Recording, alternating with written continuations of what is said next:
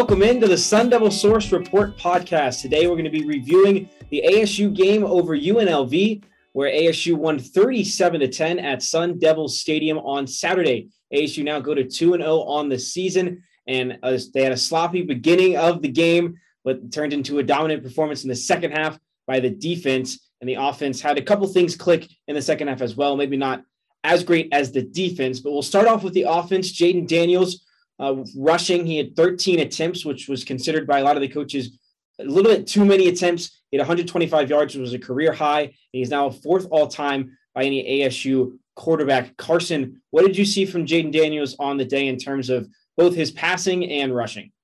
Well, I think that obviously you saw his outstanding dynamism as that rusher, primarily on off-schedule scrambles and whatnot, not a lot of designed run plays, but I think you touched on the key point, which is that the pretty much unanimous sentiment among the coaching staff, primarily Zach Hill and Herm Edwards being the guys who expressed this, was that that was an excessive amount of attempts on the ground for him, which leads to an excessive amount of hits and obviously the further potential for injury. And what Jayden said was that basically in a matchup like this, he felt that there was no player on UNLV's defense who could check him in space, who could contain him there. And maybe that's true because, again, he did deliver that dominant performance on the ground. But I think the reason that this is such a point of emphasis from Hill and from Herm Edwards is that that's not the most sustainable thing. And when you go up against a stouter defense like a BYU or a bunch of these Pac-12 defenses, maybe you're not able to just easily leak out for 10 yards consistently on every single run. And the better opportunity is to either hang in the pocket for a little bit longer, or when you are outside the pocket, to keep those eyes downfield, to scan your options and to deliver a throw there. So I think that he was very impressive on the ground, but probably, as the coaches said, relied on it a little bit too much. And then through the air, I think that this was a game in which ASU didn't really get it going in the first half, had the one really nice ball to LV Bunkley Shelton for that 33-yard touchdown in the second half. But at the end of the day, that's a pretty much wide open receiver, had a rough interception to open this game up effectively to Johnny Wilson in the end zone on what just seemed to be a miscommunication. So I think that although Daniels did have this great game on the ground, the passing game remains a primary concern for ASU, and this game didn't really do anything to change that. I'm also joined by reporter Jacob Rudner. Jacob, what were your thoughts on Jayden Daniels on the day? Yeah, I mean, I think that Jayden, as Carson, brought up, he was very impressive on the ground, and we've known for a long time that he's had the ability to do that. So it didn't exactly come as a surprise that he was able to pick apart, a very lowly opponent in that regard. ASU definitely has some room to grow.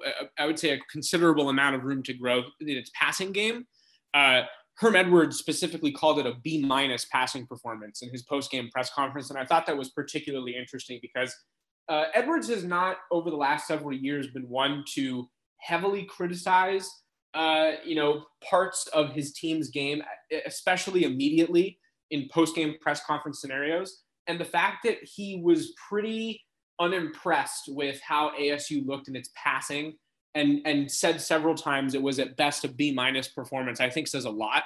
It's definitely an area where the team is going to have to improve moving forward. And I think that we saw against UNLV just how lacking it really is, despite there being 2 touchdown passes. LV Bunkley Shelton had a nice play connection with Jayden Daniels, but still, I think, like Herm Edwards pointed out right away, it was not enough for especially a third-year star quarterback. And we're also joined by site publisher Chris Cartman. Chris, what are your thoughts on Jayden Daniels on the day? Well, you look at his stats, and they're not bad. 20 of 29. People will remember that there was back-to-back drops in there. I think it was LV Bunkley Shelton and then Rashad White. There was also a drop by Andre Johnson where the ball was like right on him and he appeared to not be looking for it. So you have at least 3 balls there that really very easily should have been caught. Daniels probably would have been over 80% on the day if everybody else kind of did their job. Zach Hill came out right from the get-go in that game. ASU went 5 wide. You guys will recall his first completion was first play of the game, Ricky Pearsall, 12-yard catch. Ben Daniels scrambled for a big gain. Then they brought in Rachaad White. He ran twice. Daniels scrambled again. There was another completion, and then there was an interception. That particular ball was a mistake by Daniels. It was first and 10, pardon me, at the 11. What happened is the cornerback was playing inside leverage pre-snap, but then he jumped outside right at the snap to force Johnny Wilson inside of him on a fade ball that really seemed to be predetermined by Daniels. He knew he was going to throw that on that play. And Wilson did not get through the corner to where he could go to get to where the ball was intended. Partly, I think it was Daniels not either recognizing that at the line of scrimmage or seeing it and adjusting where he located the football. If he was going to even throw it at all, which he really probably shouldn't have. And that's a mistake by the quarterback. You still have to sort of take a glance over there, make sure that the route is going the way that you had pictured it, because you can't risk throwing an interception on first down after a nice drive. Overall, I would say that he pretty clearly has a tendency to become a runner, a scrambler too quickly at times. Situations that really call for him trying to hold out another second or two to go through progressions. And then even when he does sort of bleed out of the pocket, one of the things I really loved about his game coming out of high school was his ability to sort of stop on a dime while having his eyes downfield to deliver passes while on the move. And that hasn't been observed really as much while he's been at ASU. I think he's converted too quickly to being a runner only or primarily. I asked Zach Hill about that following today's press conference on Tuesday, or during the press conference, I should say. And Hill was pretty candid about that, saying that he does want Daniels to keep his eyes downfield longer. And that's even when you get some of the big opportunities that develop with post routes, something that I also asked Bunkley Shelton about, given his familiarity with Daniels, as they have played with each other for several years now, going back to their 7-on-7 days. So certainly this is one of the areas that requires the most focus and attention in ASU's overall capability and its hopes for the season. And it's interesting you bring that up, because there was talks after the game from Herm Edwards and some from Zach Hill about just whether it's on Jayden Daniels or the wide receivers. And there was talks from Herm Edwards about Jayden Daniels not really knowing what the wide receivers are doing, and they're being not like they've only played about 6 games with each other. Does he know what they're doing? So the question I kind of have, we even heard back in spring, is they're wondering who that guy is going to be, the number one receiver. They kind of have a lot of guys together, and we haven't quite figured out who the guy is that Jayden Daniels is going to be able to throw to in that number one wide receiver. So is there hope that it's going to turn into some players going to step up and be that guy, or is it going to be something more of a committee, Carson?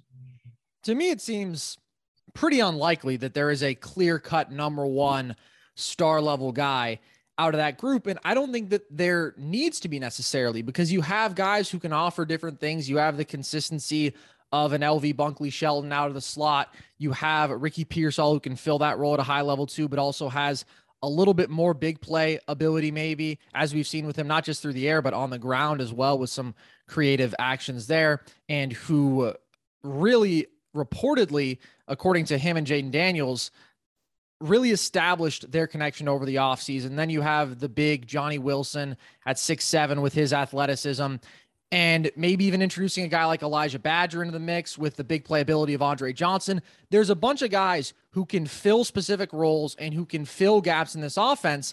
And so I think that they can do it by committee, and they really just have to at this point. So I don't know if this game was particularly awful from the receivers. I think that the drops stand out from LV and from Rachaad, as Chris mentioned earlier, but I don't know that that's the limiting factor. I think that the limiting factor is maybe partly that, but also, as we talked about, Jayden's hesitancy to throw the ball and desire to run more. And Zach Hill also came right out today and said that he felt that the couple sacks that Jayden did take against UNLV were on him and they were not on the offensive line. So I don't think that there's a clear-cut number one receiver in this group. I don't know that there needs to be. They just have to be strong and consistent as a group, and they're going to be tested in that respect more and more as the season goes on and the quality of the competition gets higher, and we'll see how they respond to that challenge.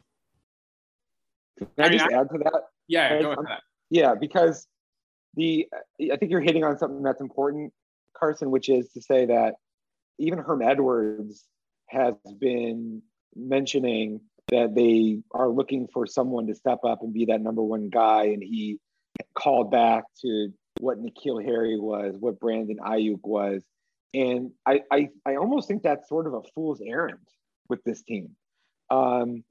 It's not like there's somebody who just all of a sudden is magically going to be capable of getting a dozen targets in the game. It's not going to happen. Unless there's just some fluky situation where a certain matchup or opportunity or a hot hand develops. But for the most part, it's going to have to be a by committee approach. This is why we all struggled to figure out before the season who would lead ASU in targets, receptions, touchdowns, yardage. And really, there was like several options. And the most prominent options that we all discussed are the guys making the most catches to this point in the season, right? It's pretty much Wilson, Pearsall, Bunkley, Shelton. We all expected that. Maybe that we thought that a Brian Thompson or an Andre Johnson might make a few more catches, but there's nothing that really has been surprising in any way about this receiver group based upon what we saw in the preseason or even prior to that. Jacob, what are your thoughts on this wide receiver group in terms of as one or by committee? I mean, honestly, there's not much more I could add. I really do agree with what Carson and Chris said. Chris said something in particular that I thought was closest to what I was going to say, and that is that there was a reason we all struggled so much to pick who was going to be, leading each category. And so I'm not even going to add much more than that. I agree with what both of them said. And one thing that was pretty stood out to me, I should say, within the stats of this game was that in terms of receptions, Rachaad White was a player that had the most receptions out of anyone, which I thought was interesting considering he, of course, isn't a wide receiver. But we'll go over to the rushing attack, which was once again very strong in this game. Rachaad White had more attempts and more touchdowns, but Daniel Ngata had a touchdown himself and had a better average per carry. Carson, what did you think about the rushing attack from ASU? Well, I think that it was really what you've come to expect for the most part, and maybe even not all that remarkable by the standards that they have established. But I thought that probably the bright spot in this game was Ngata having that super efficient game on the ground, because if you look back at last year, he got a lot of carries in the two games that he did play, but he wasn't uber efficient, averaged 4.2 yards a carry, I believe. And then in this opener against Southern Utah, led the team in carries just because he became sort of the bell cow back as that game became less competitive as it progressed, but he had just 11 carries for 37 yards. So for him to have this kind of dynamic, super efficient performance, even though it's not on huge volume, I just think that's an affirmation of the talent and the depth of this running back room. And it's something that bodes really well for the ultimate success and potential of this team, because if there is another instance where you go down a guy, where Chip Trayanum possibly gets hurt again, or Rachaad White gets hurt again, or what have you, Ngata certainly helped his case in this game to prove that he can be that kind of, certainly a member of a dual threat and maybe even a lead back in situations if need be. So that to me was the biggest takeaway, but we know ASU's run game is very strong. It always is. And this week, I don't think was really different from that. Yeah, I couldn't agree more. And I would also just say that I was really impressed by the depth of ASU's running back room. And we've talked about it in several podcasts, just the fact that it exists. And I think that it was abundantly clear against UNLV for the reasons Carson outlined. I would also say, though, that, we've talked about how Jayden Daniels needs to be a little bit more aware of what's going on downfield in the situations that he chooses to scramble in. But he was thoroughly impressive once he passed the line of scrimmage. Just his ability to evade defenders, to turn on the jets, and to break up the field is so impressive. And after last game with 122 rushing yards, Daniels actually leads Arizona State in total rushing yards right now. And, that just, for the quarterback to be doing that with a trio of running backs who are extremely talented, and everybody knows that, it just, to me, it speaks volumes about just how potent he is with his legs. So, to go back a little bit in our podcast, does he need to be more aware of what's happening on the field, down the field with his receivers? Of course, and that needs to improve. But when he does choose to use his legs, he's been doing so extremely successfully, and it was impressive against UNLV. And what I would just say here is ASU's 290 rushing yards were quite deceptive against UNLV, right? Because of Daniels having 125 of those rushing yards, and Rachaad White, a relatively modest for him, 90 yards on 22 attempts for a 4.1 yard per carry average. I think Ngata's production, not really surprising.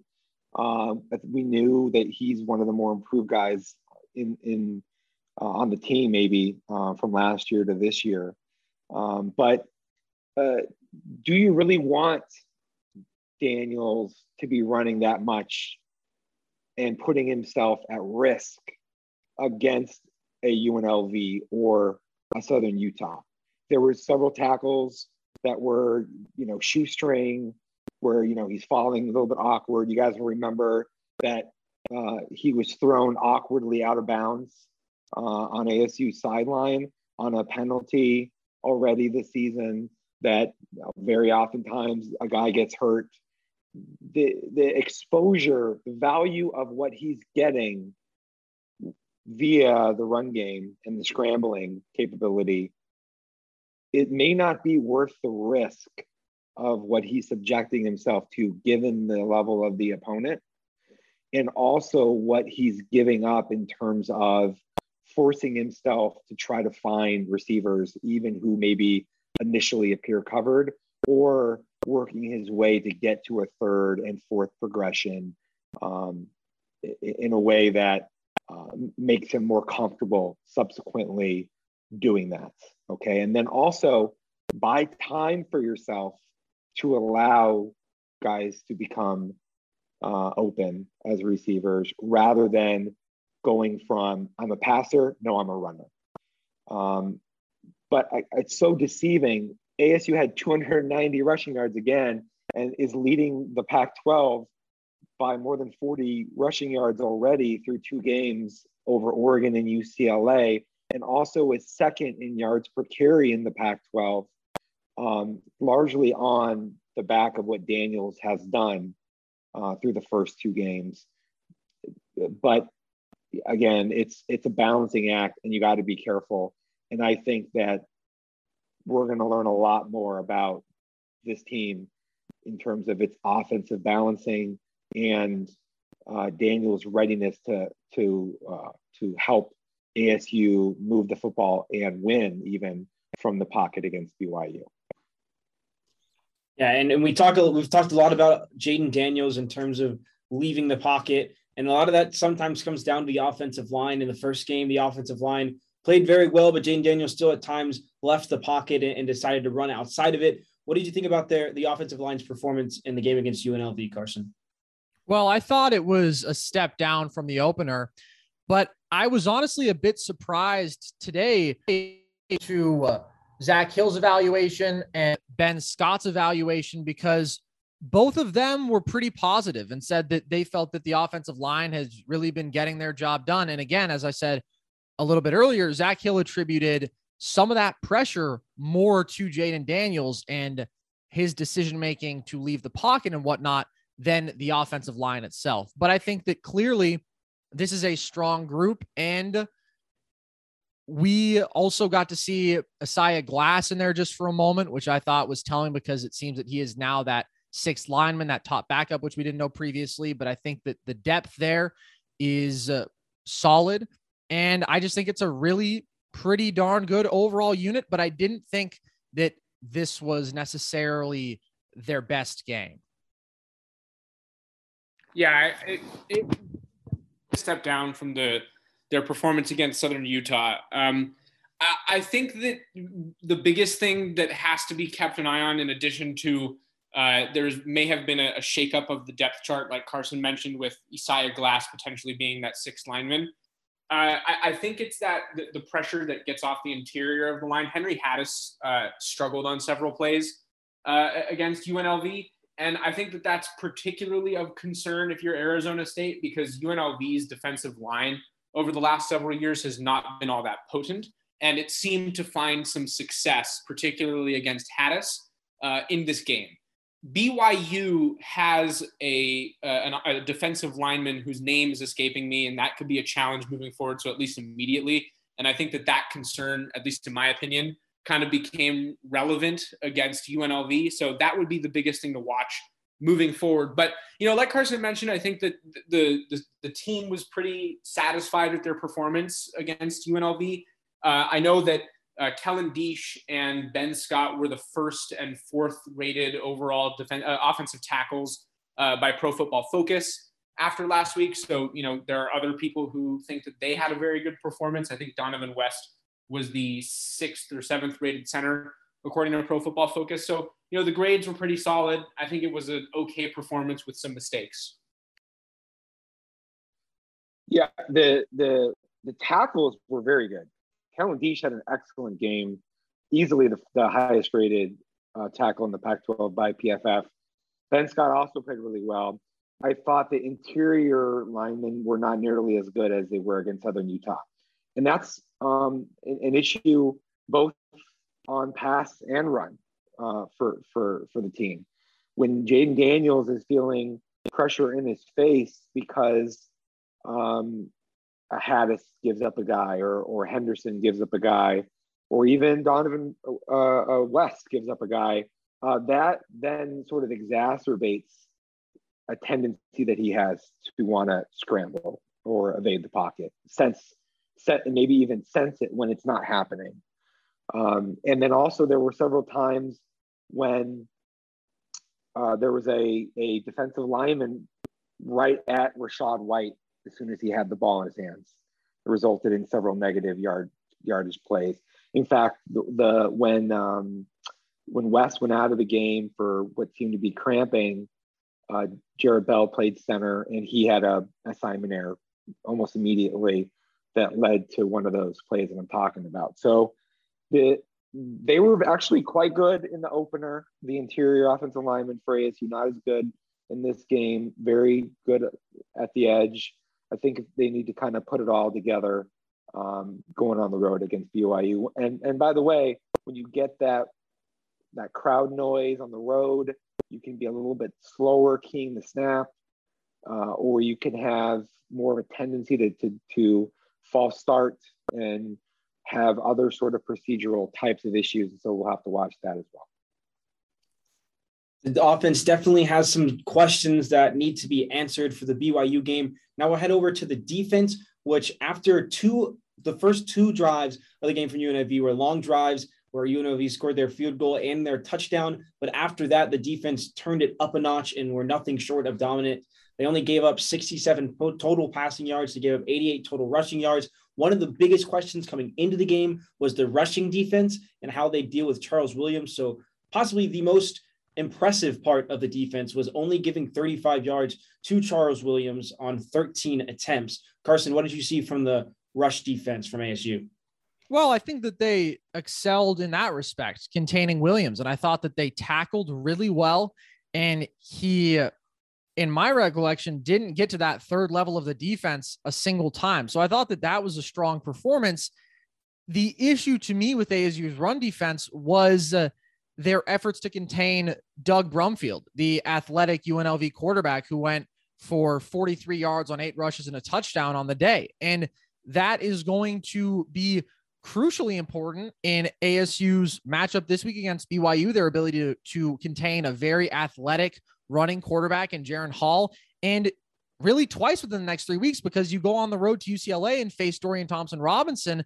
That's a guy who last year also really showed his ability to make plays with his feet. So although they made progress probably as far as stopping the run traditionally, that ability to contain athletic quarterbacks and some of the concerns that they flashed this past week against UNLV, those aren't going away immediately, and those are going to remain relevant. And I thought that there were a couple spots in which guys just crashed down too hard on, let's say, out of an option on Williams, and just a little bit of a lack of discipline there, which you don't normally expect to see from a defense as experienced as ASU's this year, but that we have maybe seen on a couple too many occasions over these first couple weeks. Although obviously, again, they were really good against Williams, and the second half all around was just unbelievable from them.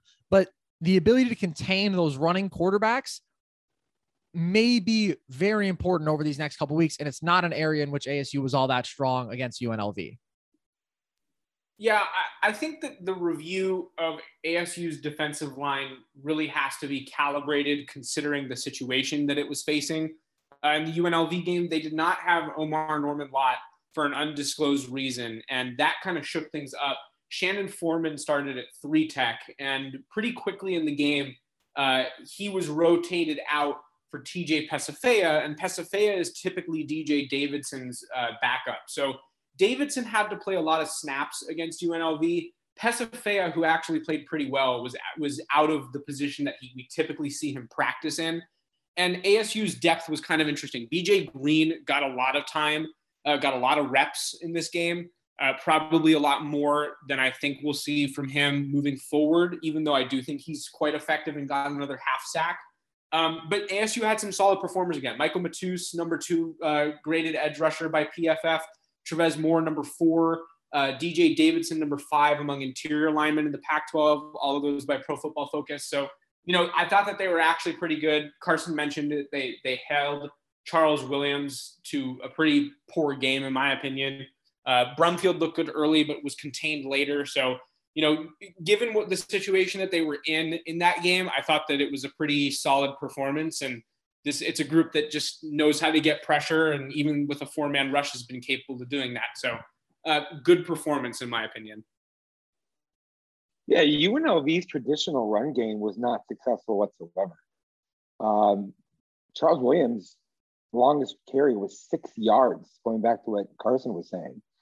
Javon Wilson, who was the younger brother of former ASU tight end / defensive end / linebacker / devil backer, JJ Wilson, it had 20 yards on 6 carries for a long of 13.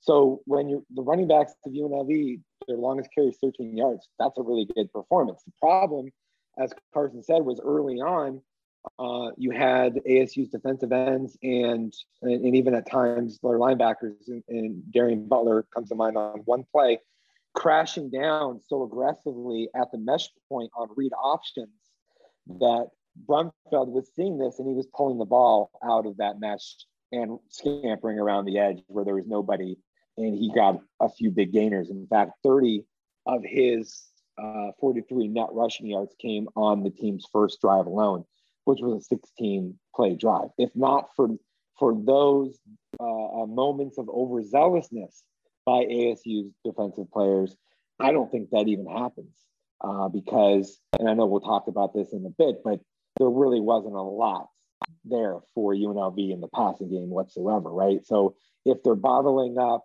traditional runs, they're containing Brumfeld and forcing him to be a pocket passer, that's a recipe for failure against the ASU defense. And after UNLV had 145 net yards in its first 2 drives, the rest of the game, it didn't even do anything. It had 7 3-and-outs, 1 first down. The rest of the game had didn't even cross its own 40-yard line in the whole second half. So that's a complete dominant shutdown performance by ASU's defense. But one of the things I said in my 10 takeaways, it's like going to a nice restaurant and you're having a 7-course meal and the first 2 courses are not good and they leave bad taste in your mouth. It sort of ruins what are the next 5 really good courses. And you're not going to appreciate that the way that you otherwise would have, even if the first couple courses were decent. That's basically what happened in this game. It was a third to score 30 unanswered points and thoroughly dominate UNLV.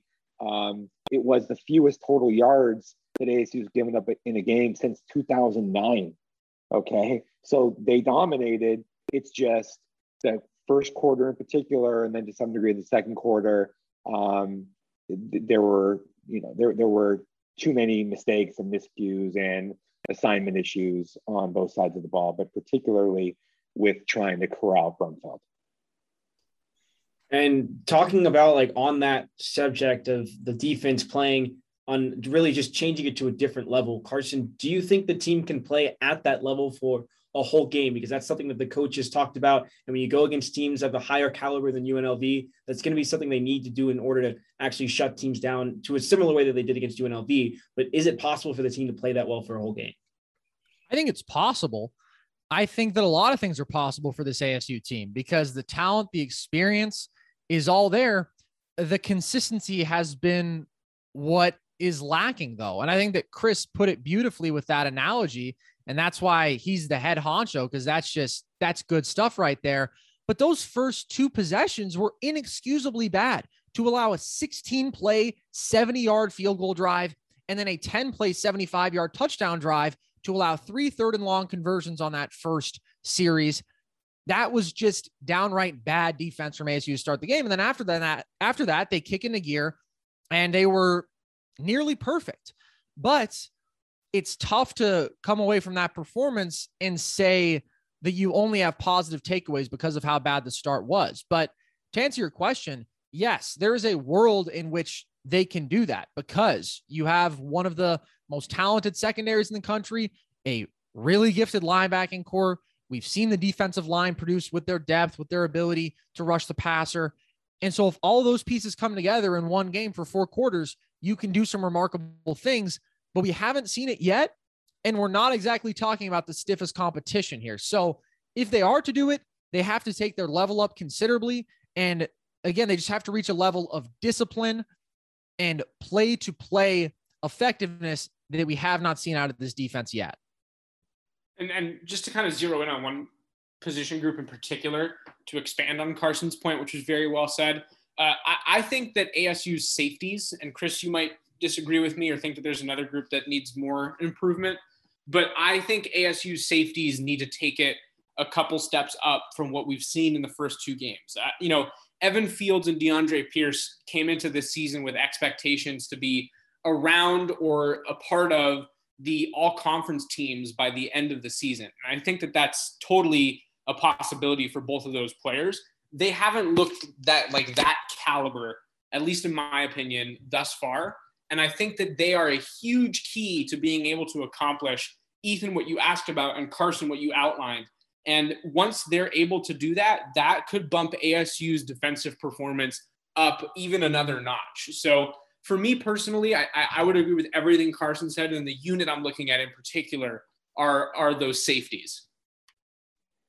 Yeah, I'm not saying that the safeties have played especially well. I think Evan Fields has had some coverage issues as that stopgap safety, playing really deep alignments sometimes. But if you go back to the first drive, it was Mason Williams who had a very good first game against Southern Utah, who gave up 2 third-down conversions. I think it was a 3rd and 8 and a 3rd and 5 in man coverage where he was playing off. And he really gave up too much cushion on his assignment on both of those conversions. UNLV's only had 4 third-down conversions in the entire game. 3 of them came on this drive. 2 of them were Mason Williams getting beaten. And then later we saw ASU bring in Jordan Clark. He moved into the slot in some nickel looks. They had Chase Lucas, Jack Jones. DeMarcus Davis is back practicing this week. He hasn't played the first 2 weeks. I think they really kind of missed him. Chase Lucas had 2 pass breakups. Jones, 2 pass breakups. They were 2 of the top 3 graded corners in the Pac-12 by PFF. So they're doing what they're supposed to do. DeAndre Pierce missed, I think, an interception opportunity when I guess it was Kyle Soley smashed Broomfield as he delivered the ball. So that was, something that they probably wish they would have had that. But I would say more so it's been a few little cornerback mistakes, especially early on in a couple of these games, that had they gone the other way, it would have been just an utter annihilation by ASU's defense of UNLV. And now we've kind of discussed defense and offense. Both of them have some questions going into BYU that may or may not be answered. We'll move on to special teams. DJ Taylor has been electric so far in his time this season, returning punts and kicks against UNLV. He didn't quite get as many opportunities as he probably would have wanted to, whether it was squib kicks or punts that were going out of bounds. Are we going to continue to see this from teams kicking away from DJ Taylor? And if we do or we do not, what can we expect from him for the rest of the season, Carson? I think it's very telling that we saw this in week 2. And obviously he put this on film last year and he put it on film in week 1 when he was the special teams player of the week in the Pac-12. But I do expect this to continue, Ethan. And I think that what's interesting is on our season preview podcast, we each went around and laid out our top 5 offensive players on ASU's roster and our top 5 defensive players. And DJ Taylor was not included among that group, obviously. But I do think if you are regarding each position as an equal in this conversation, that he has a case for the best player on ASU's team. So he is a guy who every time that he catches the ball, even though he said a couple weeks ago that he wasn't fully comfortable with catching the ball off punt returns yet, that it was a little bit weird for him, not as natural as being a kick returner, every single play, he has that dynamic potential. He is just a guy who is highly elusive, who reads the field incredibly well, who has that high level speed. And I think that teams would be wise to kick away from him as much as possible. Now, I don't know how many times we're going to see teams attempt 2 squib kicks, because I think that what's more likely is that if there's an up man and ASU has 2 guys back, then they go for that guy. To see just outright squib kicks to me was a little bit surprising, a little bit extreme maybe, but it ended up not really hurting UNLV. And again, it takes away that big play potential. So I think that DJ Taylor has shown all the damage that he can do this year and last year. And it's going to be pretty hard for him to get to that 5 kick return touchdown mark that he laid out as a goal before the season if nobody's going to kick him the ball. I mean, personally, Carson, you described the squib kicks as a little bit surprising. And I do think that they are somewhat of a surprise, but I honestly think that teams that are more defensively effective are going to be simply okay with putting the ball in a not DJ Taylor's hands and letting ASU take over at its 35-yard line, maybe the 40-yard line.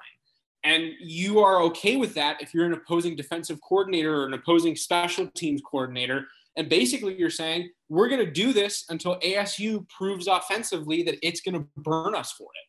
I think that DJ Taylor has the potential to run a ball back on kick and punt return pretty much every time. We saw several punt returns against UNLV. We saw the kick returns and a punt return against Southern Utah. And I think every single time, at least what went through my head, is this guy is going to bring it back. The way that he evades oncoming, defenders, and the way that he sets up angles on his returns is just, it's perfect pretty much every time. And it creates space for him for, returns that are at minimum typically between 10 and 15 yards on punts and, in the 20 to 35 range on kick returns. So, again, if I'm an opposing team, sure, put it in somebody else's hands. I would not want him touching the ball, and I would do it through squib kicks if that's what I felt was the best way to do it.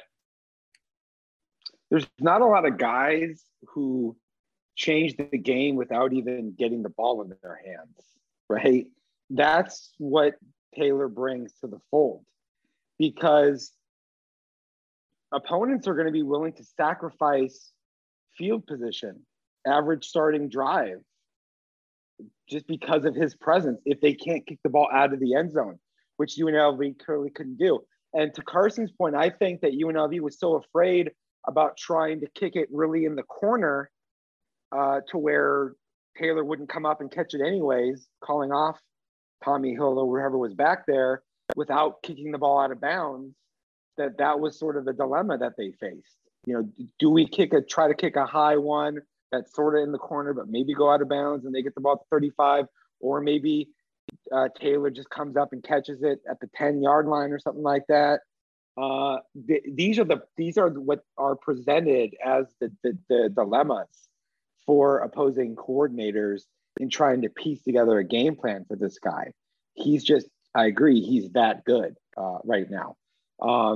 And yeah, it probably means he won't have the type of production that he envisioned because he might not get as many opportunities. Although I will say that on some of those punt returns, you thought he was, one guy away from breaking it. The other thing we should mention about special teams, of course, is Eddie Chaplitsky, again, for a second week in a row, showed that he could pin opponents inside the 20. First kick against Southern Utah, down at the 1. He had one down at the 11 and the other down at the 7. Okay. I don't think that Michael Turk, for as good as he was at flipping the field, was particularly impressive at precision punting on short field situations. And that is something that we are already seeing a freshman do at an extremely high level. Plus, he, I think, has a pretty good leg as well. So the punting is not looking like it's going to be a drop-off here. And then we saw, of course, Christian Zendejas kick ASU's lone field goal, handle PAT duties. He doesn't have that bigger leg that a Logan Tyler or maybe some other guys have. But Herm Edwards has said pretty clearly when ASU gets plus 30, they want somebody who's reliable, and they believe that Zendejas has that capability. Definitely. And before we wrap this one up, we'll talk quickly about injuries. Based off of what you observed at practice on Tuesday, what do we know about any injury updates, Chris, and about players maybe that got injured in this UNLV game or just maybe are returning for the game against BYU? Yeah, so several positive developments for ASU. Tamarcus Davis mentioned that earlier. He's back practicing in full. I think there's a good chance that he plays against BYU, and that means that there's not as much of a need for Mason Williams or Jordan Clark. Omar Norman Lott didn't practice or play last week against UNLV. He's back on the field, so it looks like he'll be a go for BYU. That gives him a second 3 technique option. Maybe that allows for TJ Pesafea to slide over and play some nose behind DJ Davidson so that Davidson doesn't need to play quite as many reps, right? I think that's a factor. We did not see Evan Fields on defense at the outset of the practice. Now, I'm not sure what the reason is for that. They had Kewan Markham working with the first team at that position. That's something that we're going to monitor and catch our listeners up on the premium podcast on Thursday night. Offensively, the running backs, you had Deamonte Traynham back at practice after not playing against UNLV with the ankle injury. Daniel Nagata dislocated his thumb, but wore a cast in practice in a green jersey. So it looks like the running back position is getting back to health a little bit. We did not see Donovan West at center. Now, he had cramping against the UNLV, left the game for a while. I heard that it isn't anything serious and he's supposed to play on Saturday, but we'll continue to monitor that throughout the week because that would be a big factor if they had to go with Jarrett Bell at center as a replacement, perhaps. And Brian Thompson is the injury from the UNLV game, a hamstring that I think is the most potential to leave a player out of the lineup against BYU. Elijah Badger didn't practice the first couple weeks of the season, hasn't played in a game yet as a Sun Devil, sat out last year due to academics. They're working him back in the mix, and they could really use him at the X position behind Andre Johnson if Thompson doesn't play, and even if he did, but not sure if he's going to be ready for that type of ramp up to playing this week against BYU. So a bunch of stuff that we're still watching, and we'll get back to on the Thursday podcast. As he said, we'll continue to update you on those injuries as well as leading up to the BYU game on Saturday in Provo, Utah. But that's it for this edition of the Sun Devil Source Report podcast. ASU won 37-10 against UNLV. If you'd like a more series by series and often play-by-play analysis of the game, Chris put up an upon further review on the board. And for a more thematic analysis, Chris wrote 10 takeaways, which is up on the site right now as well. I'm Ethan Ryder for Carson Breber, Chris Cartman, and Jacob Rudner. We'll see you guys next time.